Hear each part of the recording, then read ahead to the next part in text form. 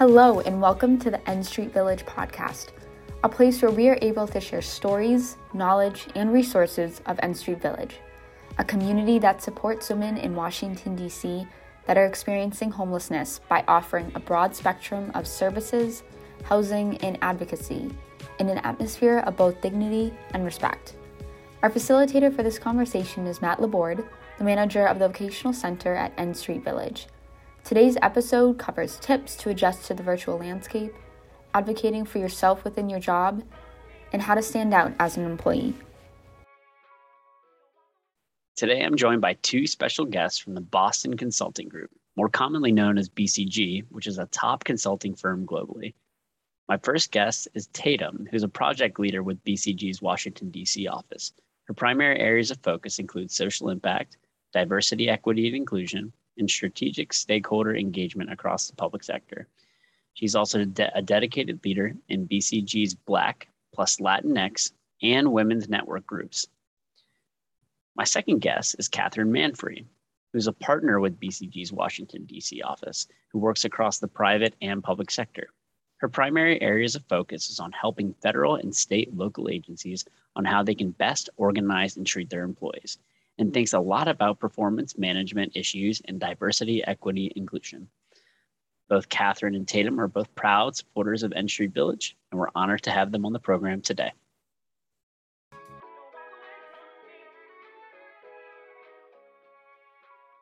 Catherine, I'll start with you.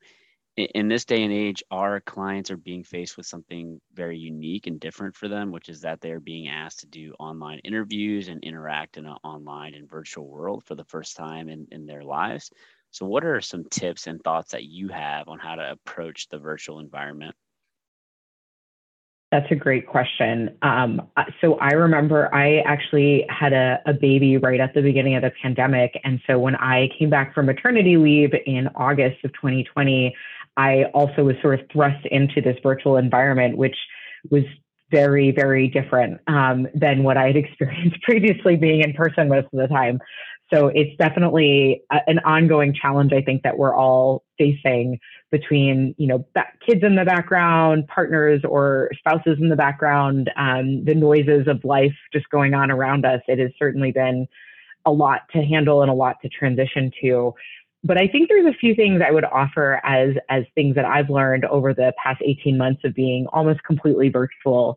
I think the first is that talking to people virtually is a bit more dehumanizing, I have found, and difficult to form really genuine relationships with people. And I think there's a tendency, particularly because a lot of people tend now to be back to back in one Zoom meeting after another, to get into a virtual meeting and try to get right down to business, get through the agenda, answer the questions, and then hang up.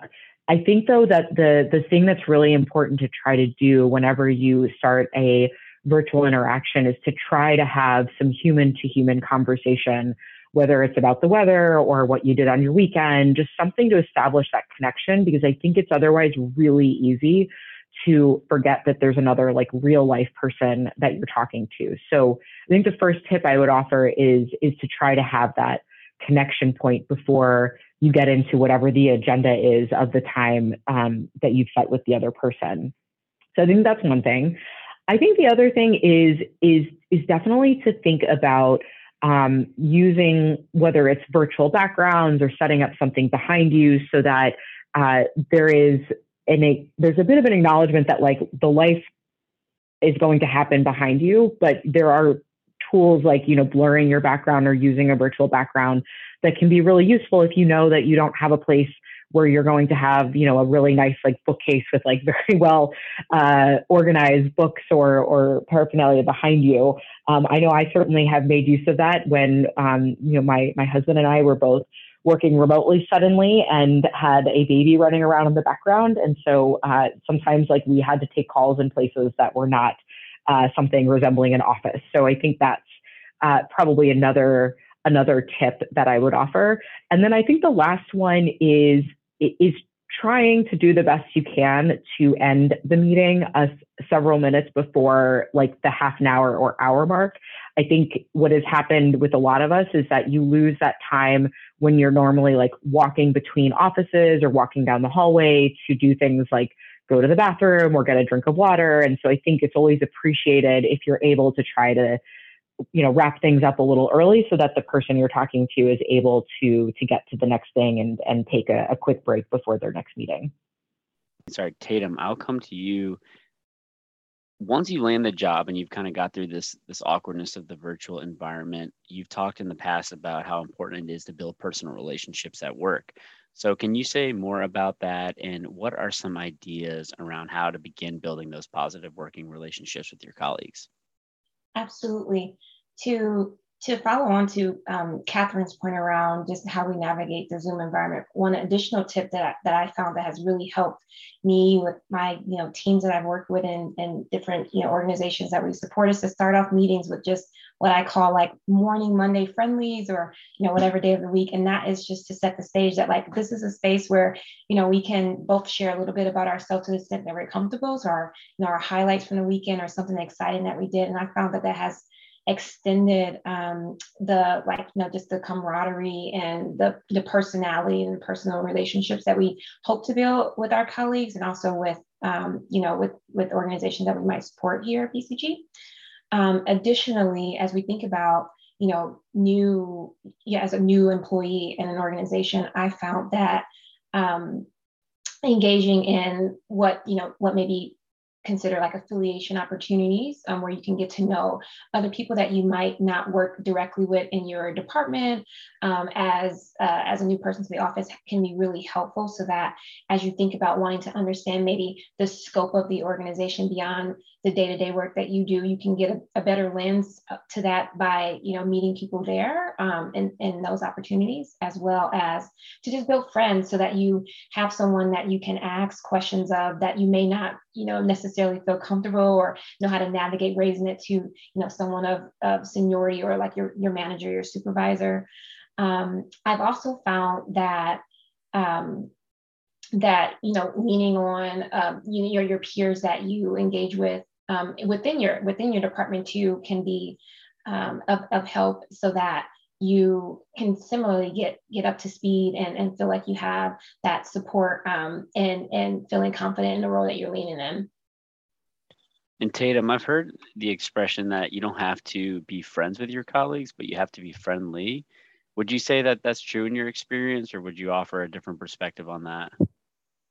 That is such a great question. I hadn't heard that one before, but I like to think that that you would want to be friends with. I try to create that environment among my teams, but I recognize that that may not be everyone's imperative, and so I think first and foremost, being friendly, if it's embedded in that, being respectful, and understanding everyone's has a different perspective or life experience, or just affinity to the work, or ability to engage, and recognizing that we're all navigating the virtual world and this pandemic in a different way. So I can understand that not everyone comes to work with the intent to build relationships strongly at work.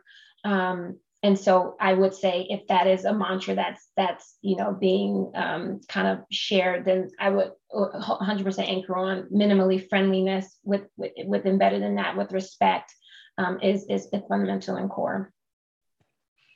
Gotcha. So Catherine, once you've gotten settled in your role and you've developed a community of people who see you as trustworthy and reliable, I'm curious about the next step, which would seem to me that you want to start to build some type of network and look for ways to grow within a company, or maybe look for opportunities to branch out in your career.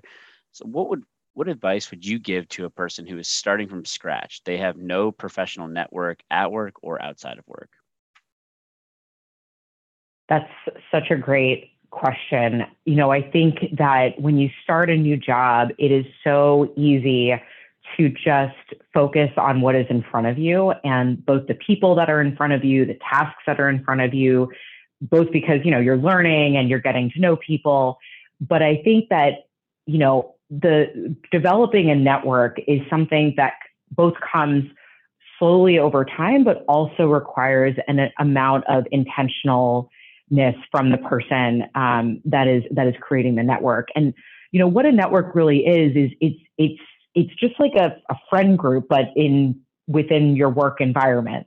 And I think that what that can create, just to first describe what a network can do for you is, a network is important when you are either looking for a new job, or you are thinking about a new role, or you want to learn more about a different job or role within an organization that you're already working for.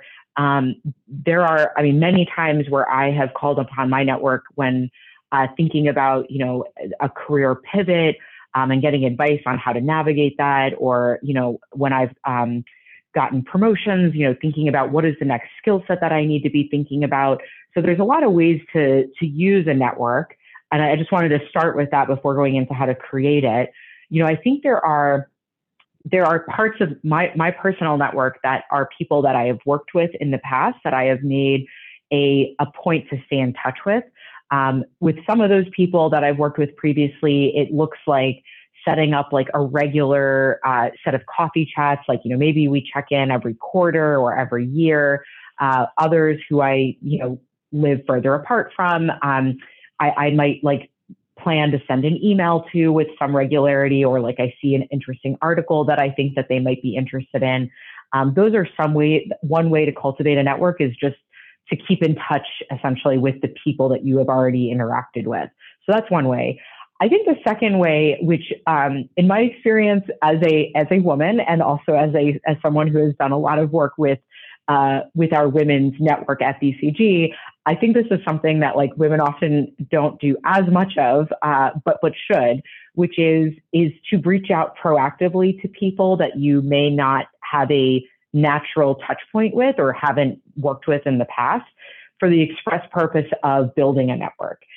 And what that looks like is, let's say you're at a job and, you have a core group of people that you're working with regularly, but there's someone in a different department or a different office that, is doing a job that you're really interested in doing sometime in the future, or you're just interested in learning more about because it seems really fascinating. Outreach could just look like, hey, I see that you're doing this job. I'm really interested in, thinking about that for myself in the future. I was wondering if you'd like to grab a coffee or, get on the phone for a few minutes and just talk about what that looks like and how you got there. And I think, generally people really like talking about themselves and tend to be very flattered when they get emails like this. I know I have sent those emails myself. I have received those emails from others. And I think you'd be surprised how often people are pretty flattered and eager to get on the phone and talk to you for a few minutes. And so I think part of thinking about who you therefore might want to reach out to is thinking about what is it that you want or need or want to learn about at that point in life. And maybe it's, just someone that you've heard about that's a really great person or someone you look up to. But I think there's essentially two parts to the networking. It's first taking advantage of the existing network you have and cultivating it over time and actively staying in touch.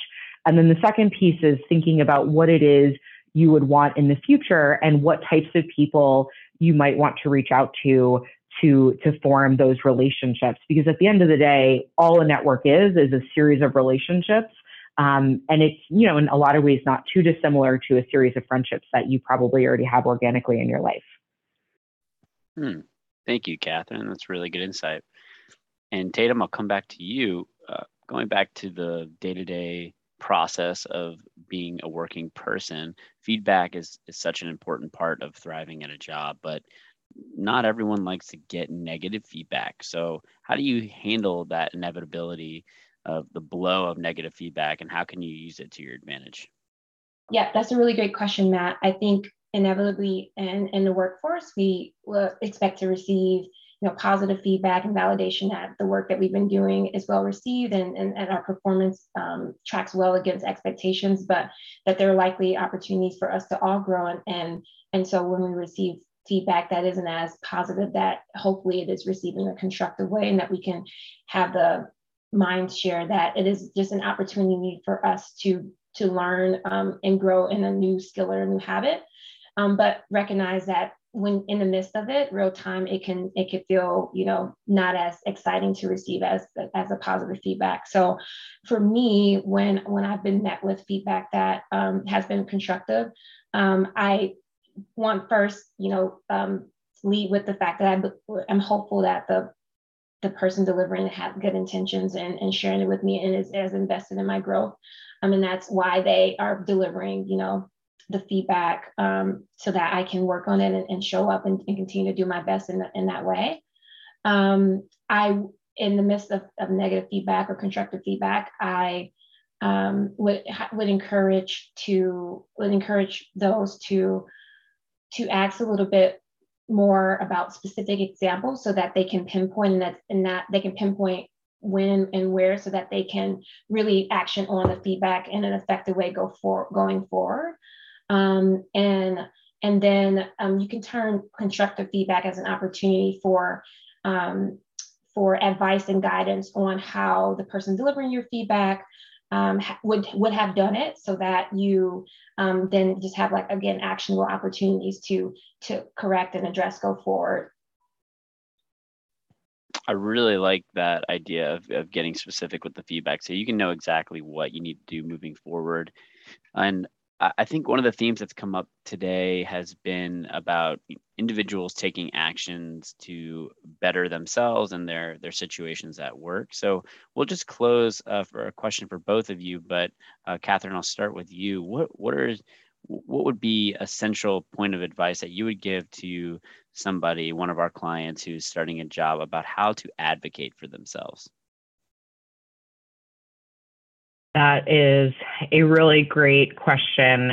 It is so important, and also very, I think, difficult for some of us to do naturally. I know for myself, it is not a natural skill set for me to advocate on my own behalf. I think, even now, like, I've had many trainings on this and conversations and experience, and I still find it to be a naturally uncomfortable thing. But I think the reality is no matter where you work or what you work on, being able to talk about your achievements and your skills in a way that resonates with people is just so important for so many reasons. So, I think that the first thing is taking a bit of a reflective exercise of thinking about, what is it that I believe myself to be really good at, and how do I want other people to view me? In the business world, we sometimes call this our personal brand, but I think it's as simple as just, if someone else was describing me, how would I want them to describe me? I think that's really important to think about, because in order to advocate for yourself, you have to first know what it is you are advocating about. I think the second piece, again, another bit of reflection exercise, is to think about what it is that your goal is.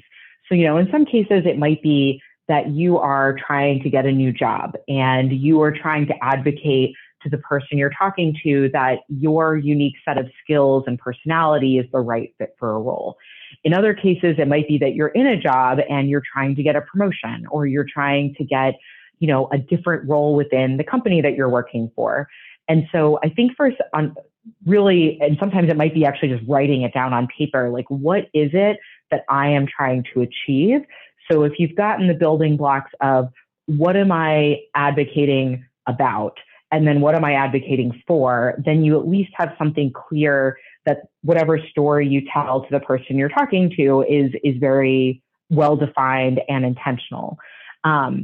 And I think, the last thing, I think I remember reading this in some book about women in the workplace, that, women tend to feel more comfortable advocating for themselves when they believe that it is for the good of others. And so one of the things that I do in my head to try to make myself just feel more comfortable and confident in doing this is to think about, what is the greater good that my advocacy of myself might create?